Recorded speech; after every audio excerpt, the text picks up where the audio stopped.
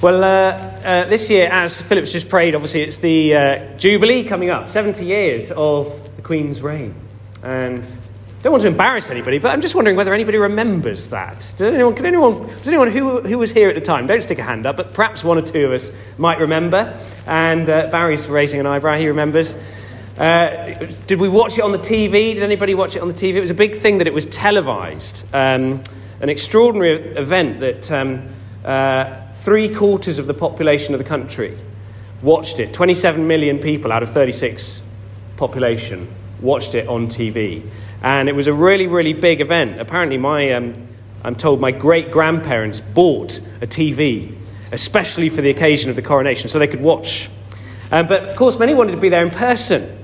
And what a day it must have been. 3 million people lining the streets of London and crowded onto, they built over 20-odd miles worth of temporary sort of stands along the processional route so that people could get a glimpse of the royal carriage as it made its way towards Westminster Abbey for the coronation. But there was a huge procession, apparently over 30,000 people in the procession alone.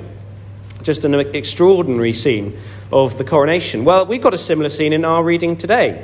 As if you've got that open in Matthew 21, you can see the subheading says, the triumphal entry. And what we just read is a coronation procession. It's the arrival of a new king. It's not the actual moment of coronation. Actually, of course, we've got to wait for this coming Friday, Good Friday, for the coronation. But look at what Matthew says. He quotes that Old Testament scripture of Zechariah that Ruth just read from the Old Testament. It was a prophecy.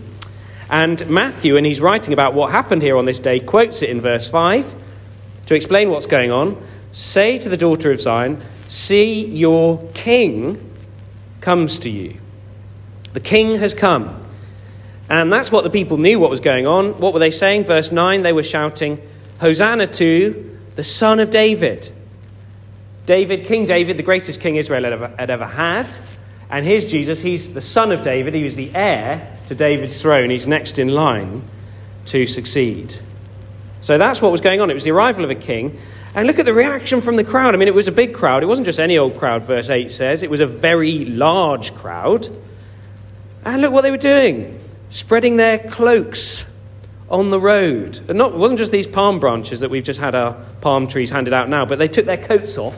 Imagine doing that. Take the coat off, put it in the road for all the procession and the donkey to go. It's going to get completely ruined, isn't it?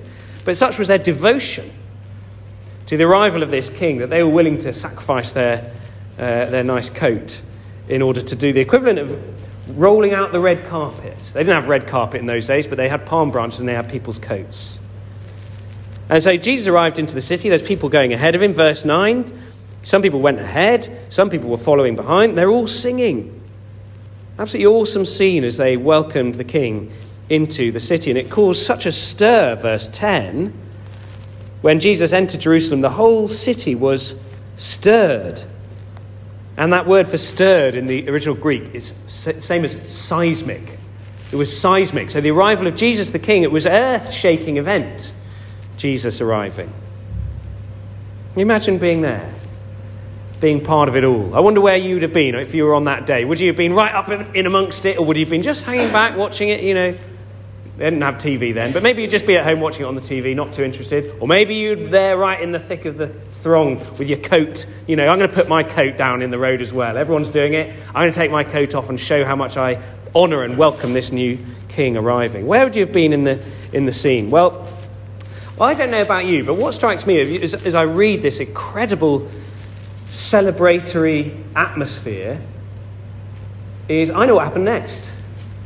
And so do you as well. I don't, it's not too much of a spoiler alert, but this is only a week before Easter, isn't it? And the chronology is right. We've just read this, what we just read, the arrival of Jesus into Jerusalem on the donkey was a week before the crucifixion. So how did that happen? How did this incredible crowd go from chanting Hosanna one week to crucify him the next? They wanted to crown him one minute and they want to crucify him the next minute. So the question is, how did this huge crowd so quickly change their mind? Why did Jesus' approval ratings in the polls plummet so dramatically, so quickly? Why did they go off Jesus when they were originally so enthusiastic about him? And why does anybody do that today? Why do people go off Jesus today? I mean, maybe you know somebody who used to be very fired up about their faith, but now not so much. Maybe that's you, actually. Maybe you can remember a time in your own life when you were really passionate about following King Jesus, but now, yes, you're still here, you're in church on a Sunday morning, but, the candle is flickering a little bit and you're not as excited about the Lord Jesus as perhaps you once were. Why does that happen? How can we understand it? Well, I wonder, maybe it's a little bit like this. Have you ever been disappointed with a present? Have you ever been handed a present and you go, oh, how brilliant, and it's all wrapped up nicely, and you unwrap it with glee, only to find, and immediately you're disappointed and you've got to pretend like you're grateful. Imagine being 9 years old and it's your 10th birthday tomorrow. Just imagine the excitement of a 10th birthday. I mean, you can't sleep because of the anticipation, and you wake up at some unearthly hour, wake everybody in the house up, you want to run downstairs and open your presents, it's your birthday. And the initial seeds of disappointment get set in when you realise that the present, well, it's only an envelope. And actually, to be honest, you were hoping for something a little bit bigger for your birthday present, but it was an envelope, and okay, so unwrap the envelope, and it's just a card. And out of the card drifts a little tiny triangle, rectangular sort of sheet of paper, and it's got a little picture of a black horse in the corner and some numbers and a little squiggle in the corner, and you think, oh, how disappointing. And you were after Lego, actually was what you really wanted. But here's the card, and it explains it's from Granny, and you'll understand when you're older, but actually this is a lot of money, and it's to go towards a mortgage deposit. She's very generous, Granny. And you think, oh, well, how disappointing. Well, I wonder whether something similar was going on here. This crowd, they were expecting something, and their expectations didn't get met. They thought, here's the king, he's coming, he's going to be a particular kind of king, but the kind of king that Jesus actually is wasn't the kind of king that they were hoping for. And so they cried out in verse 9, Hosanna! And what does a Hosanna mean? It's one of these Christian words. We sort of have it in our hymns, don't we? But what does it mean? It says in the footnote there, doesn't it? There's a little B next to Hosanna. It tells you in the footnote. It's a Hebrew expression meaning save. They wanted Jesus, they were shouting out, save us. They wanted salvation. But the kind of salvation that Jesus was bringing was a completely different kind of salvation from what they were expecting. It was much bigger, and it was much bigger and much better, but they didn't understand that. And so I just wonder whether that's the case with anybody today who sort of initially was excited about Jesus but then went off him, whether something similar is happening today. We've just misunderstood. But if only that child on their 10th birthday actually understood what that cheque really was, that little black horse in the corner is actually the logo of a bank, and all those numbers are actually a very large amount of money, and the squiggle is Granny's signature, they'd realise that although it wasn't what they were expecting, it was something so much more valuable than they could ever imagine. And if we're able to put right our misunderstandings of what King Jesus is actually all about, then we'll be so much better off. We won't be like that crowd, which is excited about Jesus one minute and upset with him the next. We'll be those who gladly crown Jesus King of our lives as well. So what was this great misunderstanding? What did they get wrong about Jesus? Well, there's a pretty big clue that Jesus was not any ordinary sort of a king in the first little bit of the passage. Because Jesus chose quite a funny mode of transport to arrive on. I mean, we're so familiar with this idea of Jesus riding a donkey, but let's face it, that's not a very normal thing to do for a normal kind of a king, is it? To arrive on a donkey. This is not a normal king, this is a donkey riding king. And look at how deliberate he is with it in verses 1 to 3. As they approached Jerusalem, Jesus sent his disciples, he sent two of them off saying, go to this village, you'll find a donkey there. He knew it was going to be there, with her colt by her. Untie them, bring them to me. And if anyone says anything, say, the Lord needs this donkey, and he will send them. He was so deliberate about it. He didn't need to do that, did he? Jesus, really. I mean, he went everywhere on foot. And he walked most of the way to Jerusalem. He doesn't need a donkey for the last few hundred yards just to sort of get him over the line. He wasn't sort of tired and thought, oh gosh, you know what, I could really do with a bit of a help getting right, that final few yards. No, he was making a point. He was making a point by doing this. When Queen Elizabeth was crowned back in 1953, she arrived in the gold state coach. It's 24 foot long, it's 4 tons, covered in gold, drawn by 8 horses, and it's been used for every single monarch for their coronation procession since George IV. It's an absolutely extraordinary symbol of power that the Queen used. And any self-respecting ancient king would have been no less ostentatious. They would have at least ridden a horse, if you're a proper king. Arriving on a donkey must have looked ridiculous. It's absolutely outrageous. It's like, can you imagine all of the world leaders turning up to their G7 summit, and there's the reporters, and they're all watching the world leaders arrive. And here comes President Macron in his private jet and his chauffeur-driven Mercedes, and here's, President Biden and whatever. And here comes Jesus. He's hitchhiked, and he's borrowed some kid's. He looks like he's on a BMX, just pedaling the final few yards. I mean, it's pathetic. Well, Jesus is not any kind of ordinary king. Look at the top. It says the triumphal entry. Is it triumphal? I don't think it really is. I think it's a pretty bad name for what's going on here. Could have been a lot more triumphal if Jesus wanted it to be, couldn't it? But he's not an ordinary king. And that quote from Zechariah that Ruth read in verse 5 tells us, look, see, your king comes to you gentle. That's not a very normal kind of characteristic for a king, is it? Oh, it's a gentle king. And if in that whole section that Ruth read, it says that the king that was going to come was going to take away chariots and war horses and break the battle bow and instead proclaim a kingdom of peace. You see, King Jesus made such an unusual entrance because he hadn't come to establish an earthly kingdom at all, but a heavenly kingdom.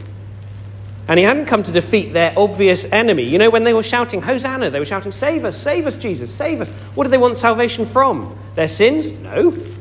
The Romans.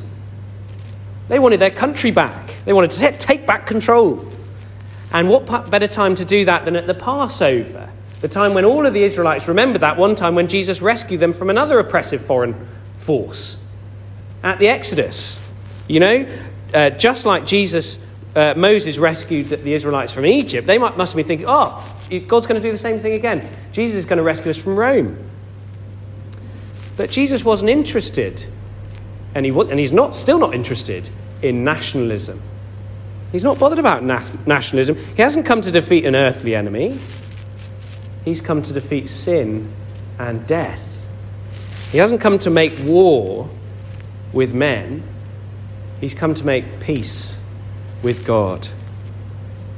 They completely misunderstood that. They misunderstood the enemy. They misunderstood the time scale. I mean, they're shouting Hosanna. Literally, that means save us now. Save now. Save now. They say, and that's so often what we want from Jesus, isn't it? Immediate results. Well, there is a sense in which he does save now, but there's also a sense in which we've got to wait. We've got to wait for him to come again. And so if we've got a misaligned expectation of what Jesus' salvation actually is, we'll be just like that crowd. We'll miss out as well. If we think he's primarily here to solve our earthly problems, how come Jesus hasn't helped out with my financial situation? How come my health is struggling? I've prayed about it and he hasn't taken that away. How come he hasn't blessed my business like I was hoping he was going to? Why hasn't he removed this thorn I've got in my flesh? Why hasn't Jesus defeated my earthly enemy? Why hasn't my prayers been answered the way I want them to? Well, if those are our questions, they're good questions, those, but if they are our questions, we might be a little bit like that disappointed kid, because we won't understand why a king who rides a donkey and wears a crown of thorns can help anybody. It's not to say that those are bad questions or bad prayers. Of course, Jesus cares about our business and our relationships and our health, and one day he will sort all of those things out as well when he returns.